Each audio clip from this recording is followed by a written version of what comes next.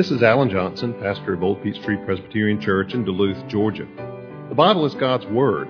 It describes itself as living and active, sharper than any two-edged sword. Therefore, any encounter with the Bible is a momentous thing because it never leaves us unchanged. My prayer for you as you hear this message is that the Holy Spirit will use it in your life to inform your mind, to feed your soul, and to help you grow in your faith in Christ. Please take your Bibles and turn with me to the book of Hebrews, chapter 1. Hebrews chapter 1, beginning in verse 1. We'll look tonight at verses 1 through 4.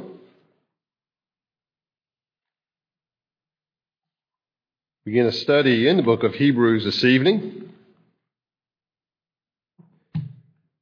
Hear the word of God. Hebrews chapter 1, beginning in verse 1. Long ago, and many times and in many ways, God spoke to our fathers by the prophets. But in these last days, He has spoken to us by His Son, whom He appointed the heir of all things, through whom also He created the world. He is the radiance of the glory of God and the exact imprint of His nature, and He upholds the universe by the word of His power. After making purification for sins, He sat down at the right hand of the Majesty on high, having become as much superior to angels as the name He has inherited is more excellent than theirs. Let's pray. Father, we ask as we come to your word this evening that you would open our eyes, our minds, our hearts to receive what you have for us. Father, we come hungry to your word. We pray that you would feed us on its richness, for we ask it in Jesus' name. Amen. On one occasion, Jesus asked his disciples, "Who do people say that the Son of Man is?" That's an important question. And they had some answers for him. As they mentioned, well, some say he's Elijah, some say he's John the Baptist. Had various theories going around as to exactly who Jesus might be. But that's an important question. Who do people say that I am? But then Jesus asks them a far more important question. He looks at his disciples and he says, "Who do you say that I am?"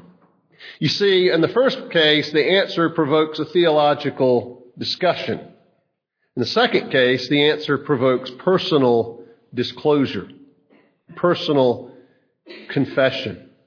And of course, Peter does confess, "Well, you are the Christ, the Son of the living God." And Jesus says, "Blessed are you, Simon, son of Jonah, because flesh and blood hasn't revealed this to you, but my Father who is in heaven." What it really comes down to, ultimately what life itself is all about, is answering this question, who is Jesus? Or as Jesus put it, who do you say that I am? Not just people out there. Who do you say that I am? Well, the writer to the Hebrews starts right off the bat with that question. Who is Jesus? And why does it matter? Why is Jesus' identity important? The writer to the Hebrews, that's a phrase we'll have to say a lot because we don't know who wrote Hebrews. Paul's name, of course, has come up and historically has answered that question, and yet it seems pretty likely Paul wasn't the author of Hebrews, although he could have been, but not for a number of reasons. The style is very different from Paul's. The themes, just the take on things, just the feel of it. While some places are reminiscent of Paul, on the whole, it's quite different from the kind of writing we're accustomed to from that great apostle.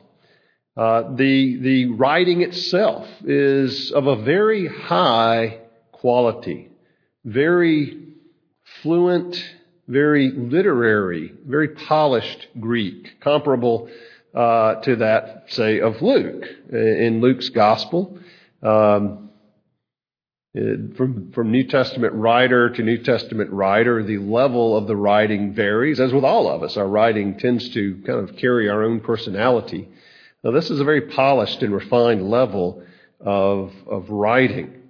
And so people have speculated, of course, who wrote it. I suspect Paul did not, but that doesn't answer who did. Some have suggested Barnabas. Other answers that have come up include Apollos. Apollos is particularly noted in the book of Acts for being a polished and fluent speaker. Maybe that carries over into writing. Maybe it was Apollos. But we're going to just have to refer to the author as the writer of Hebrews, or the writer to the Hebrews, because ultimately we don't know, except we do know the true author, and that is the Lord himself, that this is the Word of God. Now, he writes to ask and answer the question, who is Jesus? Why does it matter? And why does it matter in the middle of persecution? Why does it matter in the middle of suffering? Why is what you have in Jesus worth hanging on to instead of going back to old, familiar, comfortable ways in Judaism? In fact, the word better or superior occurs some 15 times in the book of Hebrews. It really is about why what we have in Jesus is better than what our forebears had under the Old Covenant in the Old Testament. But it's not just a history book. It does have a lot of history in it, but it also has a great deal to say, not just about why what we have now is better than what they had then, but what difference that should make in our lives now, how we are to live as God's people, living in the new covenant, living by faith in Jesus Christ. We just finished a study of that massive prophet Jeremiah. Why is Jesus better than Jeremiah as a prophet? Why is Jesus better than Isaiah as a prophet? After all, he didn't write a book of the Bible. There's no book Jesus wrote in the Bible. Of course, Jesus ultimately wrote the entire Bible. But there's no book that bears his name. Why is Jesus better than Jeremiah? Why is he better than Isaiah? Why is he better even than, say, Micah or Malachi?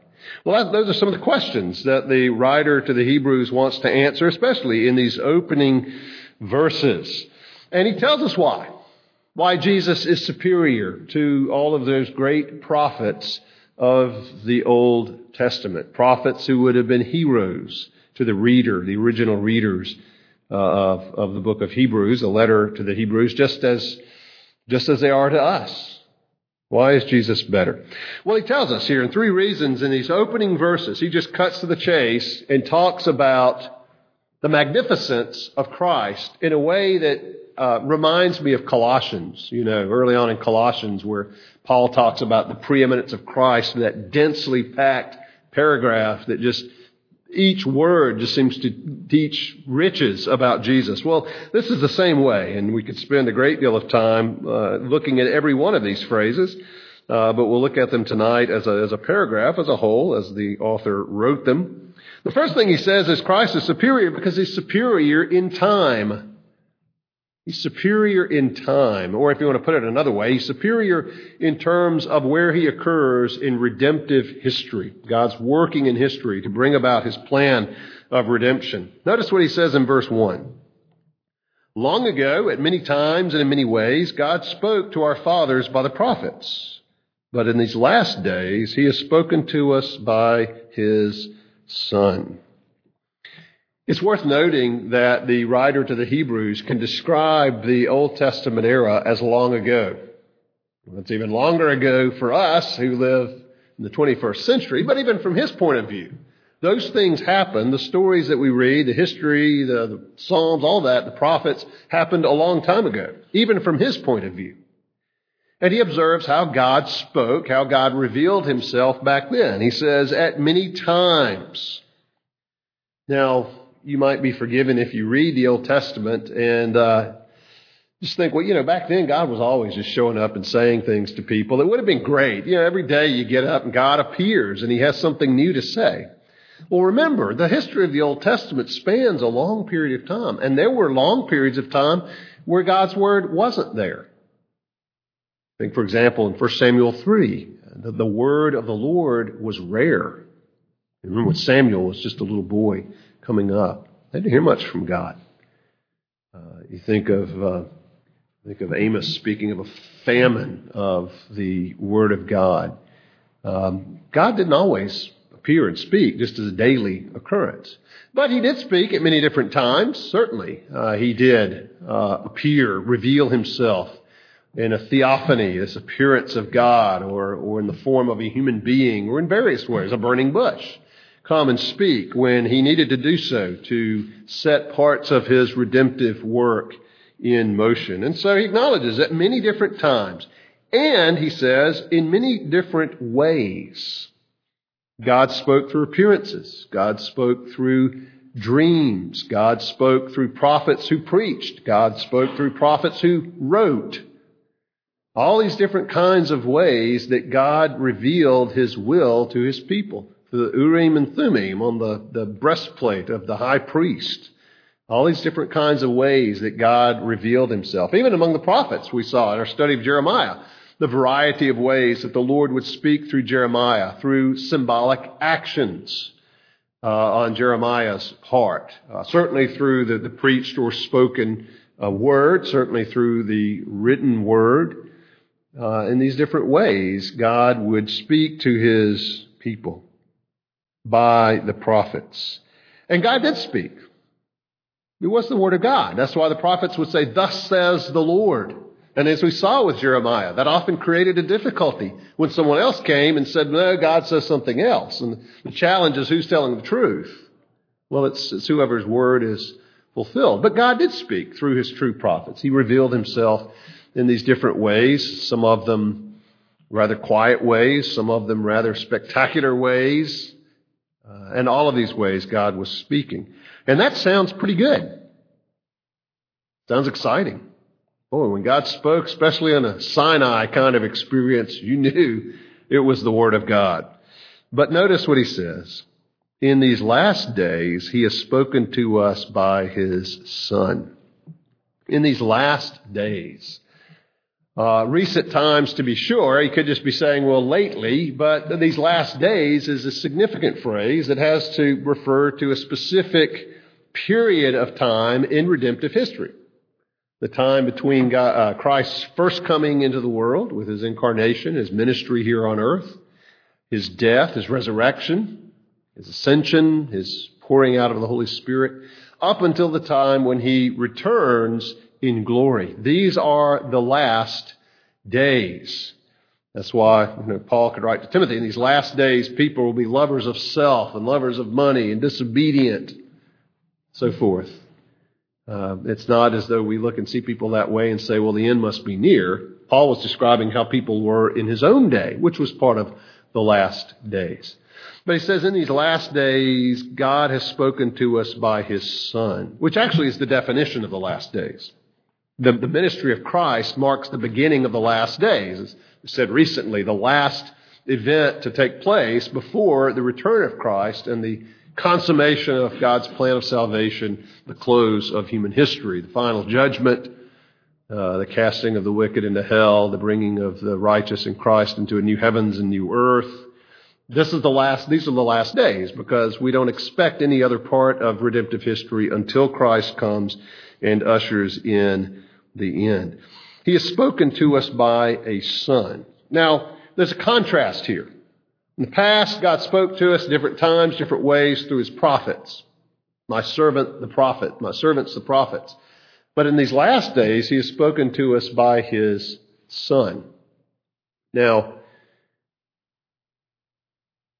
in the original, it just says, in Son. It doesn't say in his Son, and Greek has a word that would indicate his, a possessive pronoun. The best we could render it, I think, into English would say, in these last days, God has spoken to us by a Son. The contrast not being his Son versus somebody else's son. The contrast being, in the past, he spoke through servants, prophets, but now he has spoken to us by a Son, a member of the household.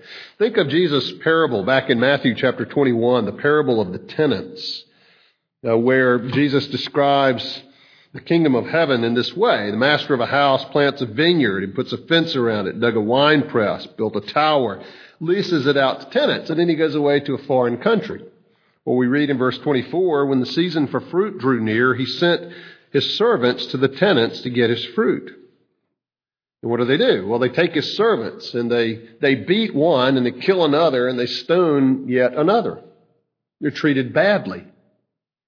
Well, then he sends more servants, more than the first. They do the same thing. And finally, verse 37, he sent his son to them, saying, they will respect my son.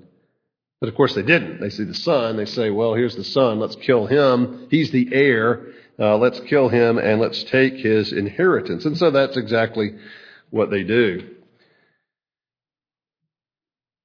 That's the contrast that's made here. That the Father has spoken in the past through servants, through prophets, good men to be sure, called men to be sure, speaking the word of God, absolutely. But now he speaks by a son.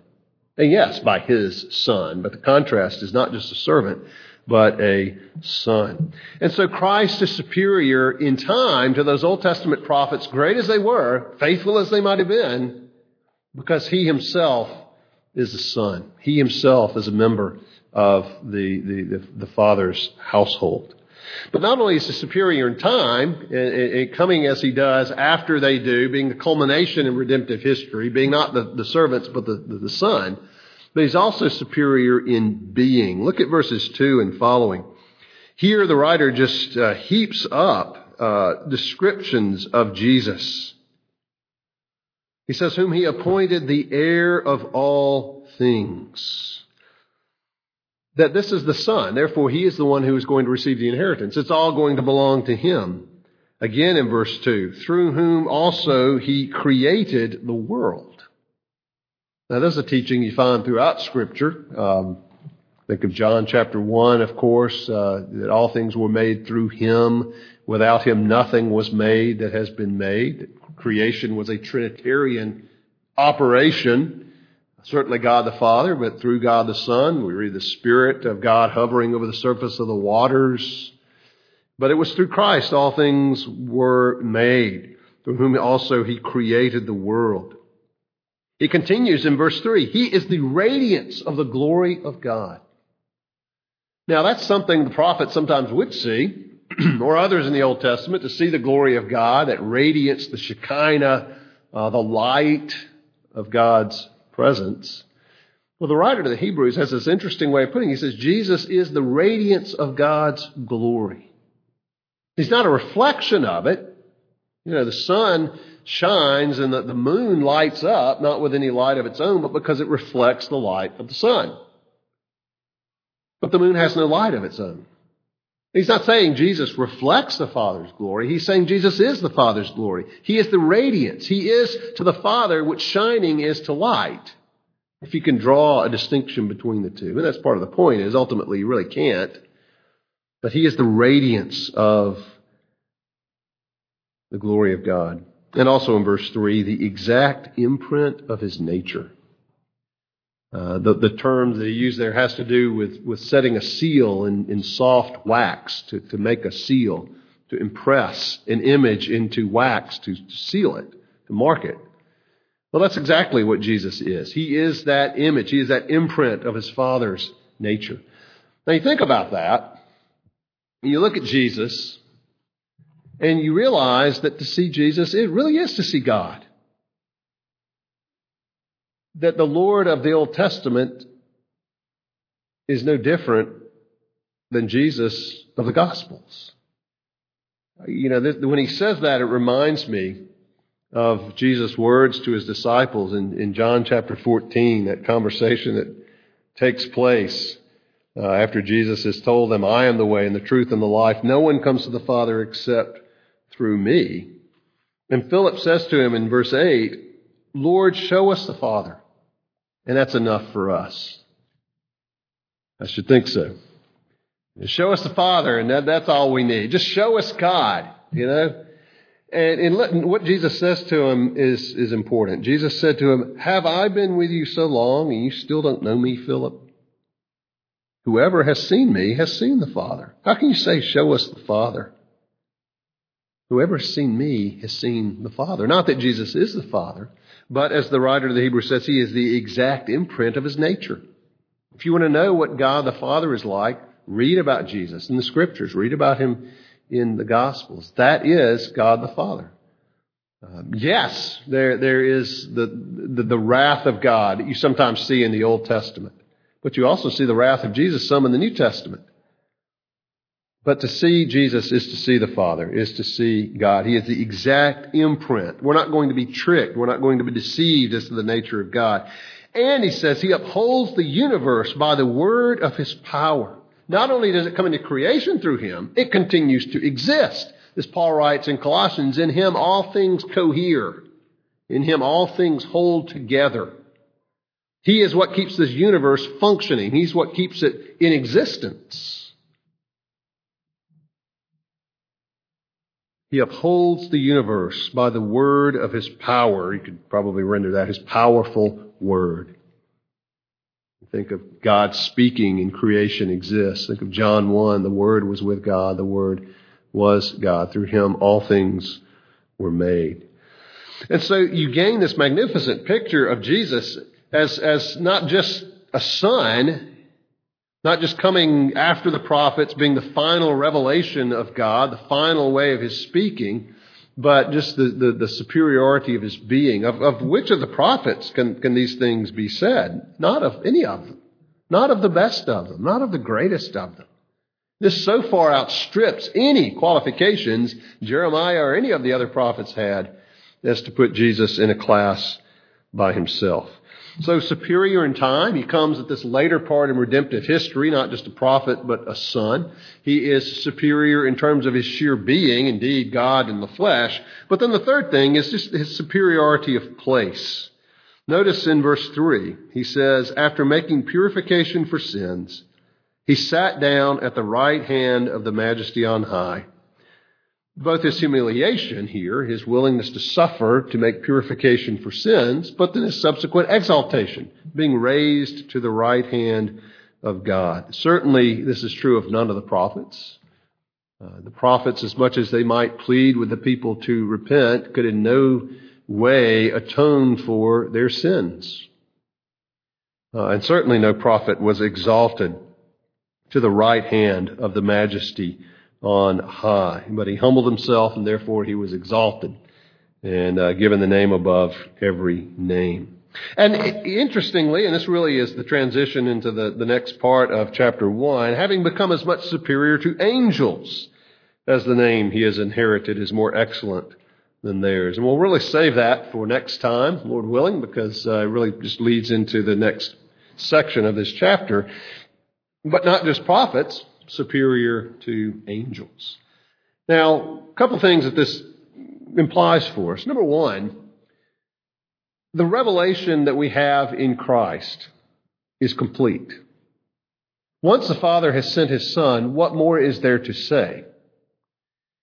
And what we have in Scripture that speaks of Christ and about Christ, whether it's the Gospels themselves or the epistles that explain the meaning of the ministry of Jesus and the application that it has for us, all of these things indicate the conclusion of God's revelations. That's why God, to us, that's why God does not continue to speak in various times and in different ways to us. He takes his word, complete now, that testifies to Christ, and yes, it may apply in different ways throughout our lives, but God no longer appears on top of Stone Mountain to give forth more law. It just isn't going to happen. The canon is complete because Christ is God's final word. He is the culmination. The prophets were there because Christ was not, but now Christ has come and he has spoken. It speaks to us not only the completion of God's revelation, but its sufficiency. That what we have now in Scripture is sufficient to guide us in living godly lives here in this world. It's sufficient for what we need, not just for what we are to believe, but how we are to live, for how we're to engage in ministry, for how we're to function as a church, for how we're to lead our families. It doesn't tell us all knowledge. There are a lot of things the Bible does not address or speak to, but it is sufficient in that it gives us all we need for lives of truth and for godliness. But the other thing that it does is it once again impresses upon us the need to say, who is Jesus? Who do you say that Jesus is? This is not the answer most people will give you. He's a historical character, or he wasn't. He was a great man. He was a moral teacher. He was a revolutionary. All of these things that fall so far short of this glorious picture that the writer to the Hebrews opens with. The very first thing that he says is, look at Jesus. Look at how glorious he is. Look at how sufficient he is. Look at how magnificent he is. And the privilege that is ours is to know him. It's to believe him. It is to follow him. Who do you say that Jesus is? If you'd be biblical, it needs to sound a lot like this. Let's pray. Father, we do thank you for our Savior. Thank you, Father, for these opening words of Hebrews, and what a portrait they paint of our Savior, of your Son. Father, we thank you for him. Thank you that we live in a day when he has been revealed, when he has ministered, when we have the complete Scriptures. Father, we know that your people in the Old Testament enjoyed a great deal. And sometimes, Lord, we look at the things they had and think, boy, I wish I had that. But Father, we have so much that's better, so much more complete, so much more full. We thank you for it. But Father, more than thanking you for it, we pray that we would live as people of the new covenant, people who have not just the prophets, but the prophet, the Lord Jesus Christ, in whose name we pray. Amen.